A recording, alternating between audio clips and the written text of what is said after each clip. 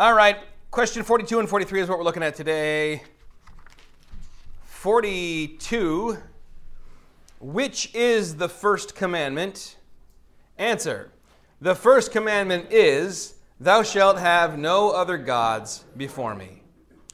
Ralph Waldo Emerson famously said, what we are worshiping, we are becoming. In other words, our deities will shape our identities. This has been called Emerson's Law. And I once read a comparison between two men vis-a-vis this law. First was Charles Darwin, who was very much about the worship of stark naturalism, atomism, an idea that the world existed only by natural law with no greater power or guiding hand. And he wrote this in his autobiography. My chief enjoyment and sole employment throughout this life has been scientific work. From this work, he added, I am never idle, as it is the only thing which makes life endurable to me. That, to me, means you're worshiping something. If without it, you can't endure life.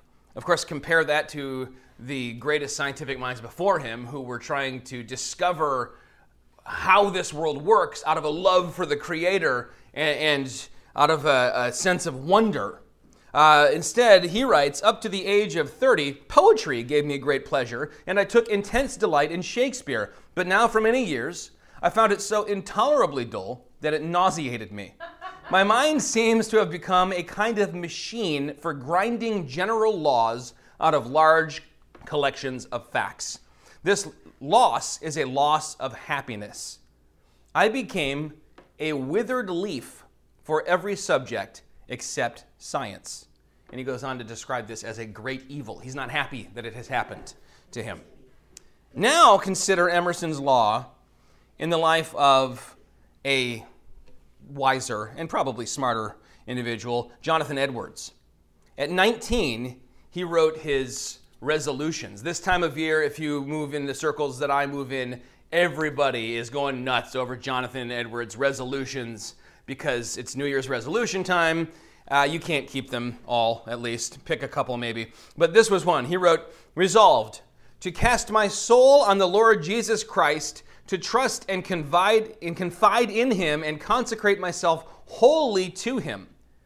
Later in his life, Edwards reflected on how his object of worship affected his soul over the years, writing, it brought an inexpressible purity, brightness, peacefulness, and ravishment to the soul. In other words, it made the soul like a field or garden.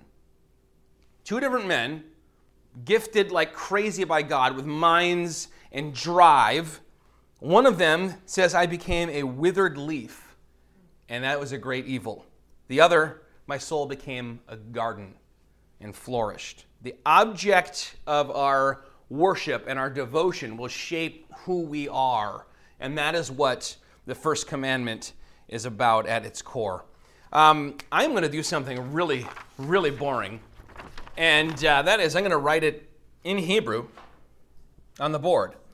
And I'm going to do that because I think we've become so overly familiar with this that you're going to miss, if you don't stop and look at it, maybe even in a different language, you're going to miss what's going on in this very familiar passage. And I'll write it so that you can write it down beneath Elohim. If I make a mistake, probably most of you won't know. Although, Beth told me her goal is to start learning some Hebrew this year. That was a resolution, which I think is kind of cool, and told her I would happily help. I can be of most help to someone who knows nothing, because that is very close to what I know in the grand scheme of things. Okay, so it's lo laka Elohim Echerim El Pin. Now, when we look at, this is one of those passages like the Great Commission where you know the English really well, And as you think about it and break it into its component parts, you come to a wrong conclusion because the translations are always imperfect. So the Great Commission, you say, okay, what's the command, the main command? What's the verb that I am to do? If I had to boil it down to one word, it's go. Hopefully, if you've been here any amount of time, you've heard me preach on how that is not the actual imperative, the command. That's a participle. It's like while going. The command to you is make disciples. The going is assumed. You're going to be going. You got to go somewhere. Well, I guess now you could just stay home and order pizzas on the internet and, play your... Pizza guy still got to deliver the pizza. Of course, now it's going to be a drone. Right, yeah. So you only interact with drones and Alexa and that kind of thing. But when Jesus gave that, when Jesus gave that commission, the going was, unless you were ultra rich, you were going to go somewhere. Even then, you were going to go somewhere if you could. So it was while you're going, as you're able to go, as you're going, make disciples. So in the same way, we look at this, and it looks like the English is emphasizing something that I don't think we really find there. First of all, let's look at the command part of it. It starts with lo. Aaron, do you remember when we were listening to those Hebrew tapes? That's the only word you remember from Hebrew, right? How does it pronounced in the lo? Which means no, right. So if somebody asks you, do you speak Ivrit, and they ask you in Hebrew, just say lo. And so that is lo, that is no, that is not. And then this is a future indicative. This is not a command. It's a future verb. So you will not. You're not going to. We were talking a couple weeks ago about how this is a pretty common command structure. And it's actually very strong. It seems like because there's not an actual command in it, do this, that it would be weaker. But think about when you were a kid. And if your parents said, when I'm gone, clean your room. There's a command in it, right? If you say, well, I'm gone, you will clean your room. They're not trying to predict the future. They are decreeing with some real authority. So this is what will not happen in the future is the formula for most of these commandments. How many of them begin with lo? You can know that without looking at the Hebrew. How many of them are nots? I'm sorry, I was writing. Say that again. How many of them would begin with lo or not? But all of them, but honor your father and mother? That's one of them. Well. And the seventh. Right, so the fourth and fifth, as we count them, are not negative commandments. They are positive, do this, rather than you will not do this. They say you will do this. And so it's a fairly negative thing when we come right into the Ten Commandments and the first one is saying, you will not do this. You can understand how it's caused the Israelites to maybe shrink back a little bit and go, wait, there's 9 more of these. Each of them kind of rushing nesting doll houses many more commandments of what we will not do and what we must do.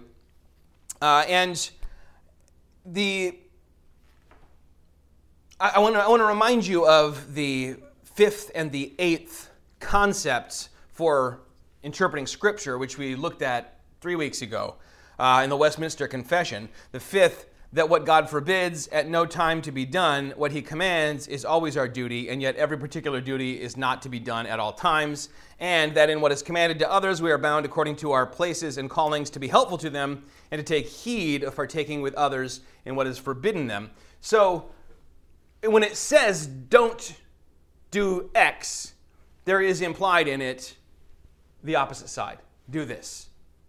Don't do this means do this. So honoring your father and mother means don't dishonor them, right? And that is full force a command that is binding on us as well. That seems to be a not only logical conclusion, but also something that the Scriptures bear out as the Word of God deals with God's law. The verb here, and this I think is where it's important that we take a step back and don't just say it from memory and go, yeah, I know that one. The verb is not have. It would seem like it is, right? You will not have any other gods before me. Don't have them. So be someone who doesn't have, and you're okay. It's not at all, though. The verb is here, and it is actually an incredibly important verb and a very common verb, and it's Hiya! It has to do with karate. Yes? I thought that was God's name. God's name does come from that verb. Remember when Moses said, what if they ask me what your name is? What are you to say? I am. I am that I am. And that's yeah. It's a verb it's a form of this. And the name Yahweh is also derived from that. So God's name, his identity, is wrapped up in the root word to be, which you can spin all sorts of truths out of that, right? He's, of all the gods, he's the one who bees. Okay, all the rest of them are not being. God is. And that's his very nature. In fact, Anselm kind of built a whole argument for the existence of God from that the greatest being would be one that is. And so one that is greater than one that only kind of exists in theory. Therefore, God exists. So this is the verb it is, or to be, or to become. That is what is forbidden here. The being of, to you, God's other. So this is not even a second person command. You will not have other gods. I mean, that's a good enough gloss. It tells us the core of this, the thrust of it. But if we wanted to get really wooden, it would be there will not be unto you other gods before me. So it's actually outlawing the existence of other gods to you. There can't be any other gods that be. The rest of them have to be allowed to just be idols. As Paul says, we know that an idol is nothing. They're nothing. To you, there's one God. You only have eyes for him, and that is the first commandment.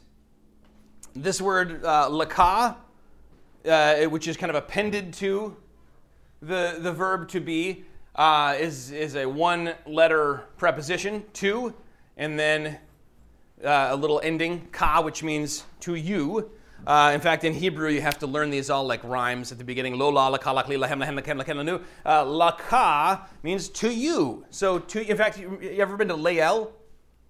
Very badly pronounced as Lael, means to God, belonging to God. And that's what they're saying about this camp in our ministry. It's to God. So, to you, there will not be other gods. Now, Elohim here is plural. And you probably know that in the Old Testament Hebrew, when we're talking about our God, it says Elohim, plural, but it's treated as a singular. I do think we're on the right track when we see shades of Trinity in that, although there are people who try and argue against it who are Christians. But the fact that then we're talking about other gods tells us that this isn't saying you shouldn't have any other God. I don't want one other God or a God named Elohim. But we're talking about gods in general. Other gods will not be to you. Now, here's the part that I think really confuses people when they just know the English. Before me. And if we wanted to really literally translate this, al means before or upon. Pene means my face. Don't have any other gods, or there will not be any other gods to you before my face, or in front of my face. When you just hear, you will have no other gods before me, it's easy to take the word before. There's another meaning in its semantic domain that means ahead of me in preference. I can have other gods. That Yes. would be number one. And in fact, what's interesting is that word acher here, which means other, comes from a root that means waiting kind of idea, and the word can mean to be in line or to be next. So you almost could even start digging into the original language and say, oh, okay, as long as the other gods I have are in line behind this God, I'm okay. Because my other gods aren't before him. I give him most of my time, I give him most of my attention and devotion, most of my love, and I reserve just a little for these other gods that are like way in the background, so I'm okay. Yeah? Maybe you don't know this, but I'm wondering how that's been translated in the past, in like centuries past, as the gospel was spreading throughout all these different parts of the earth. Like, would that same, like we have a meaning for before, but would that same thing... I'm quite sure that's a unique issue with English. I couldn't say for certain, but I mean, I haven't studied all the languages, but Right. I mean, who here speaks another language? Nobody? If Lisa was in here, we'd ask her about Spanish. If the word... I learned some Spanish, and so did you, and I don't think I remember before being both a temporal or importance word as well as a spatial in your presence word. I think that's... Yeah, but you could have a spatial thing that just means ahead of, which would imply a position, right? Because that's from... Sure. Yeah, you could. I don't know if you do or not.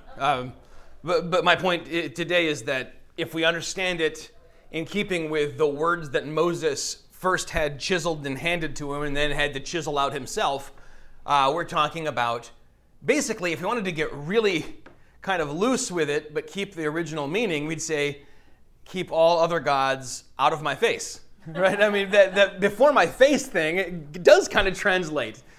He doesn't want them in his face, in his field of view. Don't come to me bringing any other gods. There can't be any other gods to you.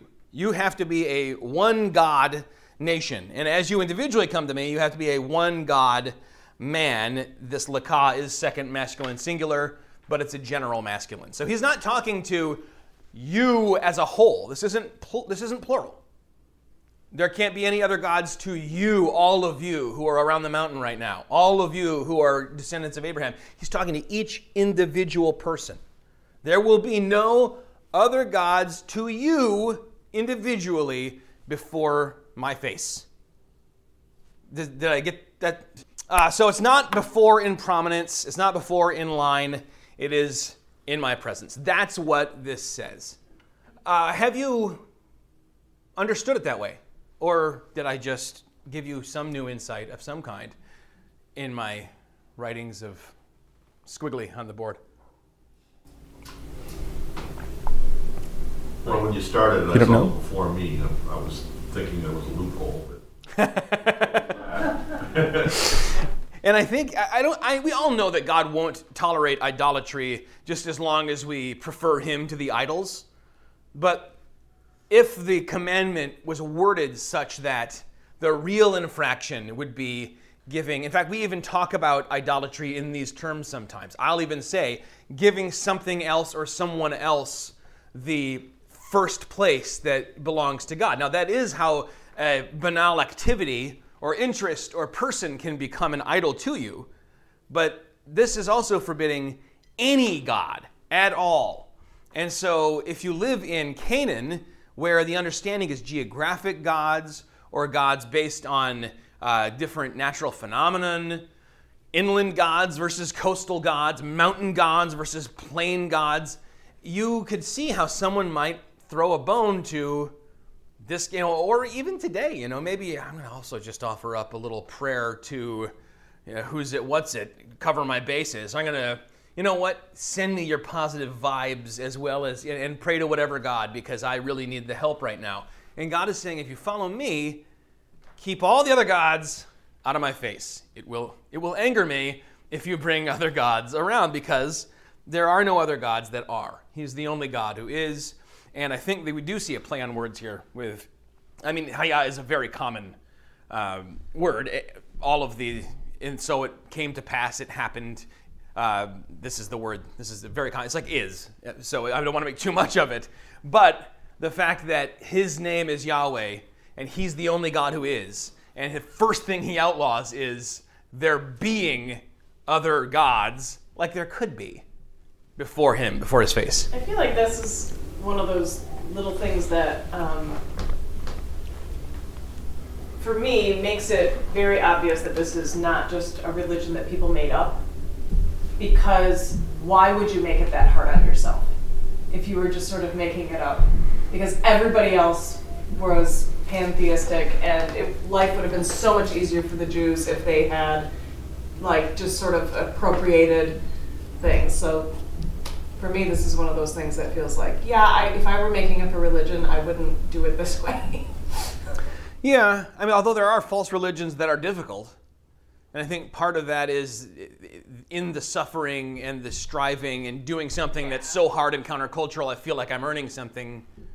Yeah, but I'm not saying that's the only thing, but Yeah, well, yeah, somewhat like why would the first eyewitness to the resurrection be a woman when in that culture women weren't seen as the most reliable witnesses? It seems like this must have been written down because it was observed, not because it was dreamt up. Yeah, I get you.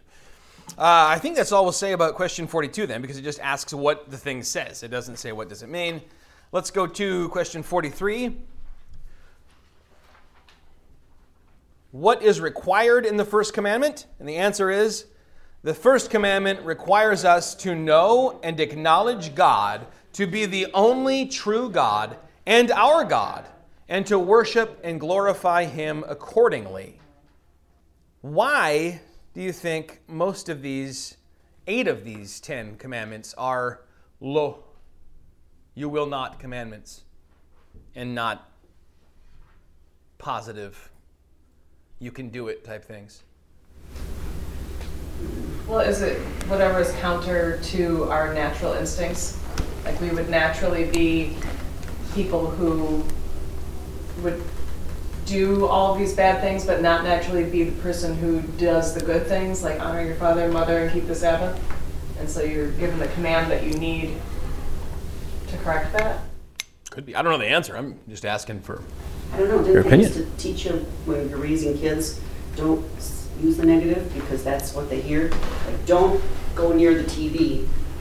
Meant that they would, all they hear is near the TV and then go to, do the opposite. And this had that very effect. Paul says, I didn't know what coveting was until the law said, do not covet. And then I was like, sounds pretty good. Okay, so... But you were already doing that, otherwise you wouldn't have been given that command, right? I don't know. I mean, they weren't necessarily eating from that tree until God said, don't eat from that tree. But what they probably would have if they were eating from everything else. Might have taken them a long time to get there. They got their curiosity up and they said, The tree suddenly seemed really sexy. I'm going to have that. It's the latest thing here. It's a pop-up. Is that even a reference that makes sense anymore? Probably not. It's like a hipster restaurant that just all of a sudden it's there and then it's gone. If you'd said pop-up restaurant, I would. Whatever. What? Am I ahead of you guys or am I way behind?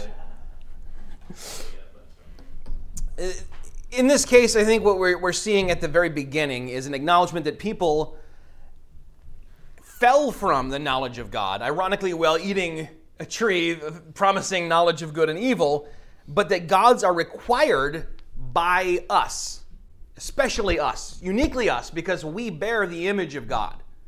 So horses and sunflowers and beetles don't require a god, but human beings, we do, and so we invent them.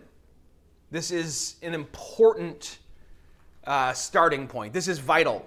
In fact, it's been said that if you break this one, if you break any other commandment, you break this one. And so, like Luther said, the heart of man is an idol factory.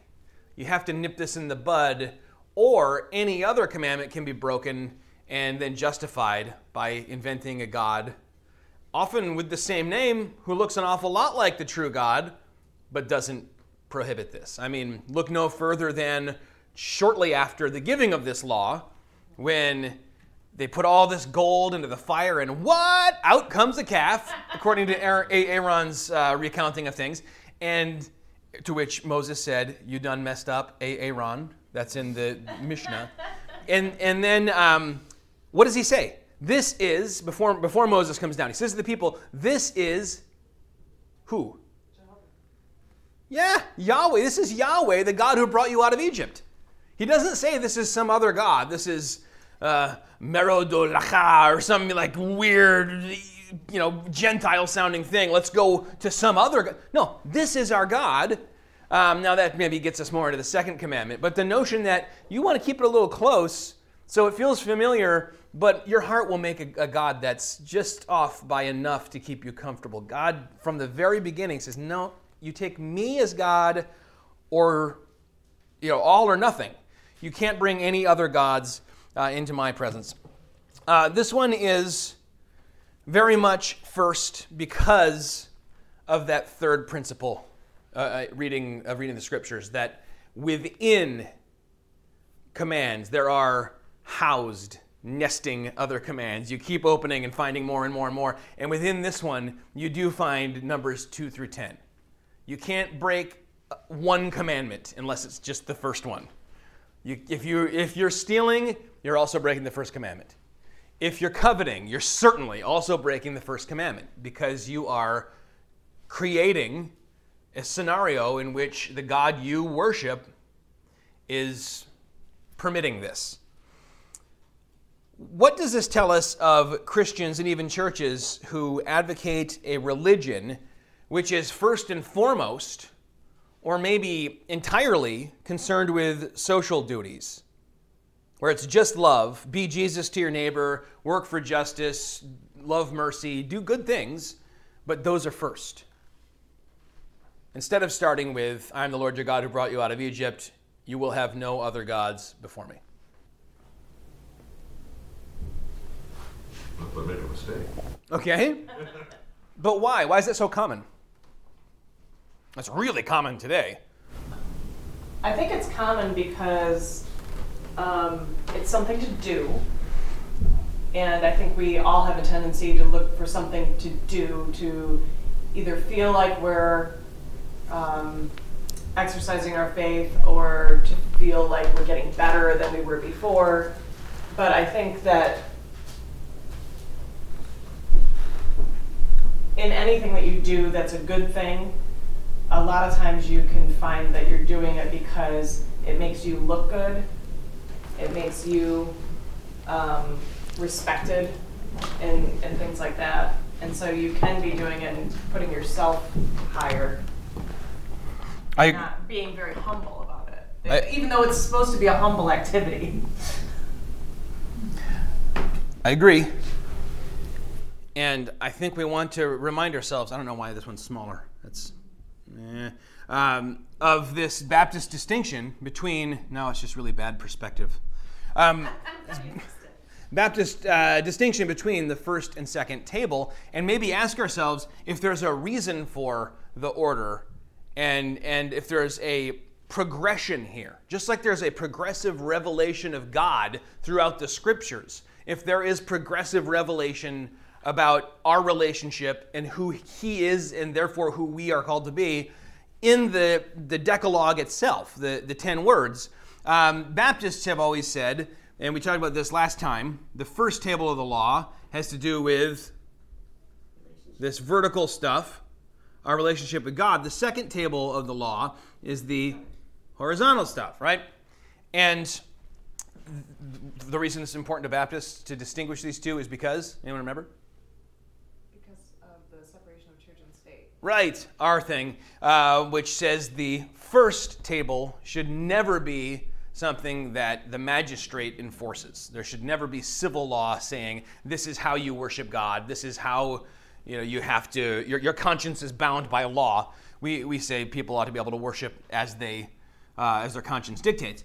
But as you look at the first and second table of the law, you're laying the groundwork in the first for the second. So we start with, who here can actually give me all 10 commandments? I gave you many times the really corny way, and we'll do it again. All right, you have to stand up now. We're going to do this. We're going to do this every week until everyone knows them, or we get done with them. One. Okay, so one. Hold up one finger. No other God. So it's number one, and God's number one, which kind of I think plays into the before me misunderstanding. But mnemonic devices are meant to be stupid. That's how you remember them. One. The one God. Have no other gods before me. All right, what's two? Do not take the Lord's name in vain. Nope. No. You got to make little eggs and then bow. You have no graven images. You shall not bow down and worship them, etc. Okay, so that's two things that have to do with how we worship God. Three. That's the one. That's where you put 3 to your lips. Do it, David. Too cool for school. 3, third commandment, 3 to your lips. Do not take the name of the Lord your God in vain. Okay? Do not take the Lord's name in vain. I'm adding words. 4, it's the little Going to people. church. They're going to church. So 4 is, Honor the Sabbath, keep the Sabbath. remember the Sabbath day and keep it holy. The 5th one, now this gets controversial. It's a spanking. Honor your father. If you're married, you can spank your spouse when you're going through this together, but don't do it here. That's weird. It's what? Honor your father and mother, so that you will live long in the land. It's the only one with a promise, right? All right, then the 6th one. Okay, this is where it gets. Is it this one? No, No, it's this one. One of them's weird. they're both weird. This is the guns. It's the guns, It is the guns. right? The guns don't work. Do not murder. You will not murder. You shall not murder. 5, 6. 6, right here, right? And you can turn them sideways if you want. That's a kill shot. All right, and then 7. This one is very, very One where difficult. You're like going that way. So it's this. Now, this one's the dumbest one, so you should remember it the best. You turn this upside down, turn the whole 5 on its side, so you're looking at it this way, and you make an A. Oh, that's dumb. It is dumb, but now you'll remember it. Adultery. Do not commit adultery, all right? And then 8, That's the. that's where you make the little robber's mask. Make the robber's mask! He's holding his Bible, so he's exempt. All right, right there, that is you will not steal. All right, the 9th commandment, you lay it down. It lies down, so because you want to remember, you don't want to lie. Do not bear false witness against your brother. What? Lying. She said it doesn't have anything particularly to do with 9, Yeah, but this one does. but this is the one, and by elimination, it's the only one that couldn't do any of the other things, I guess. I did not make this up. I found this long, long ago in youth pastor land and have been using it for years. And then 10 is like, give me more, give me more, give me more, with all 10 fingers. And it's thou shalt not covet. All right, so we'll do this again next week, so don't come. No, but you should know the 10 Commandments, for crying out loud, right? We're all believers who've been believers for decades or years, or even if it's been months, you should know the 10 Commandments. So we're building something then. This is how you love God. You don't worship idols. You honor His name. You honor His day. You honor His commands. And then out of that grows, out of your love for God grows not killing people, not stealing. And nested in those are all of the positive commands that are the flip side of that, which say to be kind, to love your neighbor, to forgive, to be content, all these things. So if you start with that, you're going to be Pharisaical. You're starting on the outside, trying to work in. And that is much of, heck, I can speak this way as a mainline Protestant minister, that is much of mainline Protestant Christianity in America. Start on the outside, work it in. There's a church with the same name as our church that's far more prominent, that was started by a guy related to the Judson himself, which if you go on their website now, all you read is outside. This is our social action. This is our political maneuvering. This is our how we do good stuff for people. Nothing about how God starts on the inside. It gives us a new heart that loves God and worships only Him, so that out of that comes our. So you have to start here. And so if you only remember one commandment, remember this one. Because if you remember it really well, out of it will come the rest of them. I was at a Promise Keepers event years ago, and one of the speakers talked about how God had to be first in your life, and then we broke into discussion groups, and all the married men were having problems with, I can't put God ahead of my family. And I said, well, if you put God ahead of your family, God does not want you to be a bad father. Right. So you will be a better father if you put God first. And I think that's what you're saying right here. If we follow the first commandment, all the other ones will do better than we would if we didn't follow the first commandment. Perfectly put. Yeah, absolutely. And I liked your story in which you were the sage and all the other 70,000 men were fools. What year was that? I was probably there. I like how you said I was at a Promise Keepers event years ago. It's the only way to be at one, man, sadly. They have one a year now. So Where? they're having one in Dallas this July or we're going to go. Let's go. Let's all go. Let's talk about it tonight. You're not invited. The women tried to make like a Promise Keepers analog, and they were like, we don't like this, and so they stopped. We already talked about that. So how could someone, in light of this commandment, put these 10 commandments in a, quote, different dispensation? We touched on this a little while ago. The notion that these were for a different age, and now we needn't bother them. If they really are all kind of nested within, I am the Lord your God who brought you out of Egypt. You will have no other gods in my presence. How can we do that? I think the answer is this look of like, I don't know, that I'm getting from all of you. These are not outdated rules of an old covenant that's broken. Now, when we read in Hebrews about the rules and regulations being obsolete, we're going to get to what that's talking about. But when it comes to this Decalogue, which sums up the law, which is in turn summed up by love the Lord your God with all your heart, soul, mind, and strength, love your brother or your neighbor as yourself, which is in itself summed up with love, which we saw last time by rushing through a bunch of scriptures. This applies. It's good to think about the 10 Commandments. When you're not saved, it's good to think about the 10 Commandments because you see, holy smokes, I'm doomed. I've broken all 10 if I take them the way Jesus applied them. And then they drive you to the foot of the cross. As a believer, it's good to think about all 10 so you can see where God needs to be working in you, where you need to be submitting to him, where you need to be focusing in your sanctification. It's very good to think about the law. And when you get into a church where they say, no, we're not law, we're in the age of grace. By the way, I did sneak in that audio clip when I said I would about that guy. He says, even when Jesus tells you, forgive your brother 7 times 70, he's not yet died on the cross, so it's still the Old Testament, so it's still not for us. What a disaster. Well, because it's someone who's zealous for grace, not law, when it should be gospel. And gospel has a place for law to break you and bring you to a place of brokenness and accepting grace, and then to build you up. The gospel doesn't say grace means forget about your sins. They don't matter anymore because the laws have all sunsetted. Then you don't need Jesus. Did that be Paul? He was using Paul to try and to get there. Yeah, it's a sad state, but we have to just do our best to teach people what the scriptures say.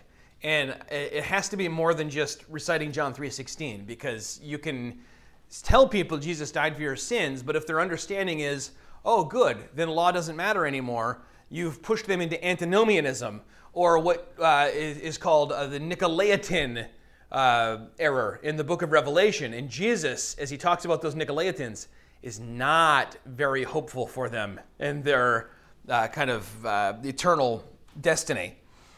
But, could we say that the gospel weakens this commandment a little bit, makes it a little less scary, or...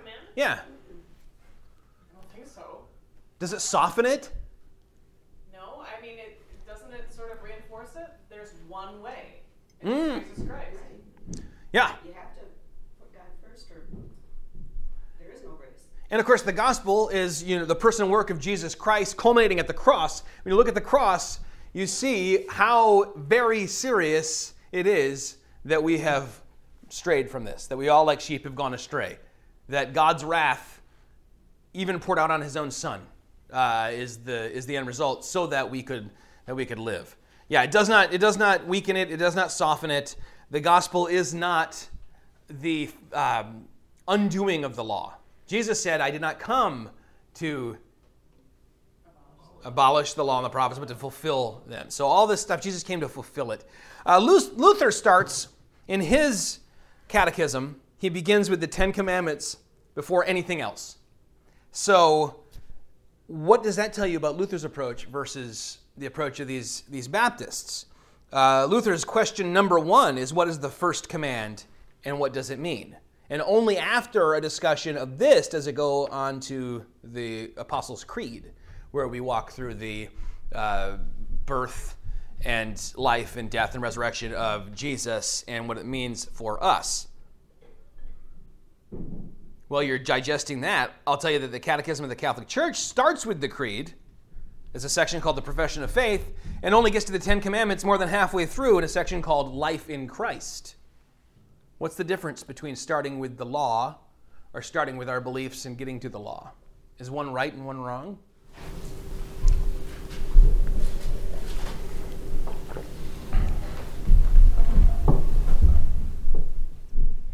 Make a case for both of them. If I'm teaching you the faith, and I say I'm going to start with the law, and then I'm going to get from there to grace, why would I do that? Well, I guess starting with the law would be the way you would. It's chronological. Everything starts with God and our relationship with Him, which is how to honor Him, what He wants from us, and how He expects us to behave. So that's a good starting point. In fact, the Bible takes that starting point, right? Genesis 1, God, here's who God is. He created everything, and then He says, covenant of works. Do not do that. Don't do this. So we have commandment, and then we have the breaking of the commandment, and the promise of the gospel. Yeah. Grace doesn't mean a lot unless you know that you've broken the commandment. If you don't know that you're sinful, then why would you care? Yeah, and of course, in our catechism, we get in question 40-something into the Ten Commandments. So what are we doing wrong? Or is there an argument to be made for this as well? I mean, because the first one is The chief like aim of man. the chief end of man is sort of tied into that first commandment. Right. So it's not like we're not Everybody- talking about It's them. a universal thing to wonder, why are we here? What's our place in the world? And so that's another place to start. So these are two valid uses of the law. Luther, in his catechism, starting with the Ten Commandments, that's the first use of the law. He's like, I'm going to do what Jesus kind of did at the Sermon on the Mount and show you, what does this mean? It means, when we get to honor your parents, what does this mean? Calvin had all these memorized at one point. I hope he still does from his Lutheran school. Well, we paid good money for him to memorize those. What does this mean? It means you must respect, honor, and submit and obey to all earthly authorities. And he goes through all this whole big long list, so kind of spinning all these things out to show the sinner, which is what Luther knew all the kids reading this catechism totally were, their need for Jesus. I think that's because that's where he started, right? He personally started there as being very aware of his sin. Yeah, which anyone who's saved has to become very aware. Whereas this catechism is starting with, what is our chief end of man? What is God? Talking about all this stuff, that He's holy, just, perfect. And then when we get to the commandments, this is the third use of the law. As a believer, now, how do we live these? So both of them are valid. It's interesting how the two different traditions, or multiple different traditions, are viewing the primary role, if we have to give them one, of these type of things. I think I first was attracted to Christ through God as love. And then I started to study and realized, wow, I'm not. And so mine was the other way around. The law wasn't first. I didn't consider myself a bad person, and the law convicted me. You were. I mean, I assume you were worse than you are now. Yeah, so you didn't hear about these impossible to keep statutes and go, ooh, sounds good. Yeah, and I think that you have to be wise about this stuff. I think in our culture today, I'm not knocking guys standing on boxes on street corners. It takes guts, and God will use the preaching of His word. But I think if we're being as crafty as serpents and innocent as doves, we have to recognize that you're doing it all wrong and you've made God angry is probably not the most winsome way to open the door to sharing the gospel. Not in our culture today. There was a time when Jonathan Edwards could get up and talk about how God is the spider and you're the fly trapped in the web and you are, you're going to burn, and people were like, interesting, and flocking to him. This is not that time. So yeah, the law is here used, I think, in a way in our catechism that we want to use it today. And that is, Yeah, starting with God is love, God is holy, God is great, God is... And then let's talk about this God. He's inexhaustible. Let's talk about him. And then as we look at him, you start to recognize where you fall short. But I think that makes sense to start just with the idea of whether God exists, and if he does, what is he like in this culture? Because that, I think, is a That's a very good point, easy yeah. starting point with most people, because a lot of people just don't believe he exists even. And back then, more people, I think, would believe, yes, there is a God who created this world, whether or not they actually believed in the God of the Bible. And there are 2 or 3 hot-button sins that if you start with law, they will immediately Shut you up. go, well, or just get sidetracked into this is going to be a debate about those particulars, rather than starting with, here's who God is, and once we've established that, then we can look at these 10 commandments, and it's very, to me, it's beautiful how the law breaks people. I'm going to bring in next week one of those videos of Ray Comfort not talking about a banana at all, but talking to guys, just regular guys on a pier. And 4 or 5 of them, I think, are worth watching. Different reactions. But people come to faith when someone says, if there's a God, why would he let you into heaven? And they say, I'm a pretty good person. And he says, well, are you open to talking about what God's law says? Do you believe in the 10 commandments? Oh, yeah, sure. And, all right, let's walk through them one at a time. And starting with the first, all the way to the 10th, you've broken them all. He usually highlights just 5 or 6, the ones that people think they haven't broken.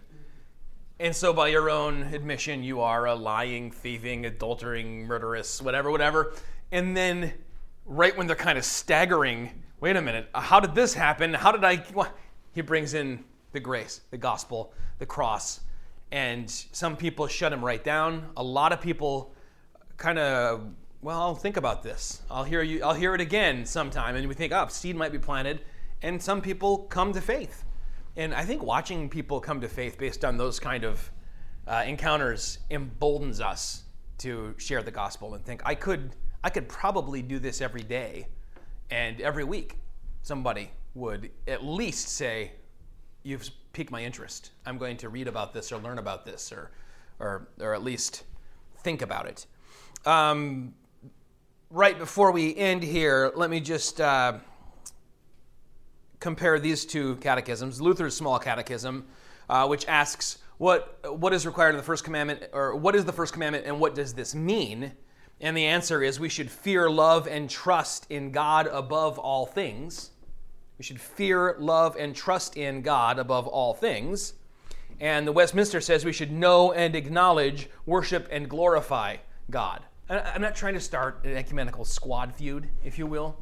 Listen above all things and by that. That's what I was about to say. Yeah, I think Luther, he wrote this maybe too early, and it sounds like, above all things almost sounds like the before me misunderstanding. Things that are below. Yeah, now granted, you do want to love other things and other people, but those loves ought to be other expressions of your love for God. If you love something and it can't be seen as an expression of your love for God, then you're loving something you shouldn't love. It's probably something worldly or something carnal, and it's probably in danger of becoming an idol. So I think both of these are fine. Can you read the second one again? It's written at the top of your page, where it says answer. Yeah, the first commandment requires us to know and acknowledge God to be the only true God and our God, and to worship and glorify him accordingly. Yeah, and of course, another catechism says that we exist to know God, serve God, and love God. And that, I think, also is drawn right out of that first commandment. Know him, serve him, love him. Okay, we'll stop there. There's actually some more. First commandment, we're only about halfway through the first commandment. And then we will probably start the second commandment, which should get very interesting. In that there are Presbyterians everywhere who think we're breaking it with a little picture of some Renaissance art of Jesus in the back there. There's probably some who think we were breaking it with a cross in the front here. And it's a very interesting discussion to get into. The old 2CV. as they say on the internet. Let's go to the Lord in prayer. Heavenly Father, we thank you for your word, and we thank you for your law. And Lord, we love your law, and we want to love it more. And we're not fooling ourselves into thinking that your grace cancels out your law, but Lord, that you were willing to come in the person of Christ, the second person of the Holy Trinity, God in Christ reconciling the world to yourself because we have broken your law, and because it is so serious, and because it is still in force. And Lord, we pray that we would live as people who are not afraid of you, but who fear you, and people who keep your commandments, because in this we can know that we love you, that we keep your commandments. And Lord, we pray that we would use these not as a way of condemning ourselves, because we know there is no condemnation for us if we are in Christ Jesus, but Lord, as a way of growing and being challenged and being empowered and being filled anew with the Holy Spirit. And Lord, we pray that this law that you've given us would spur us on to follow you all the closer. And Lord, that we would see ourselves becoming more and more like Jesus as we look at this law. In your holy name we pray. Amen.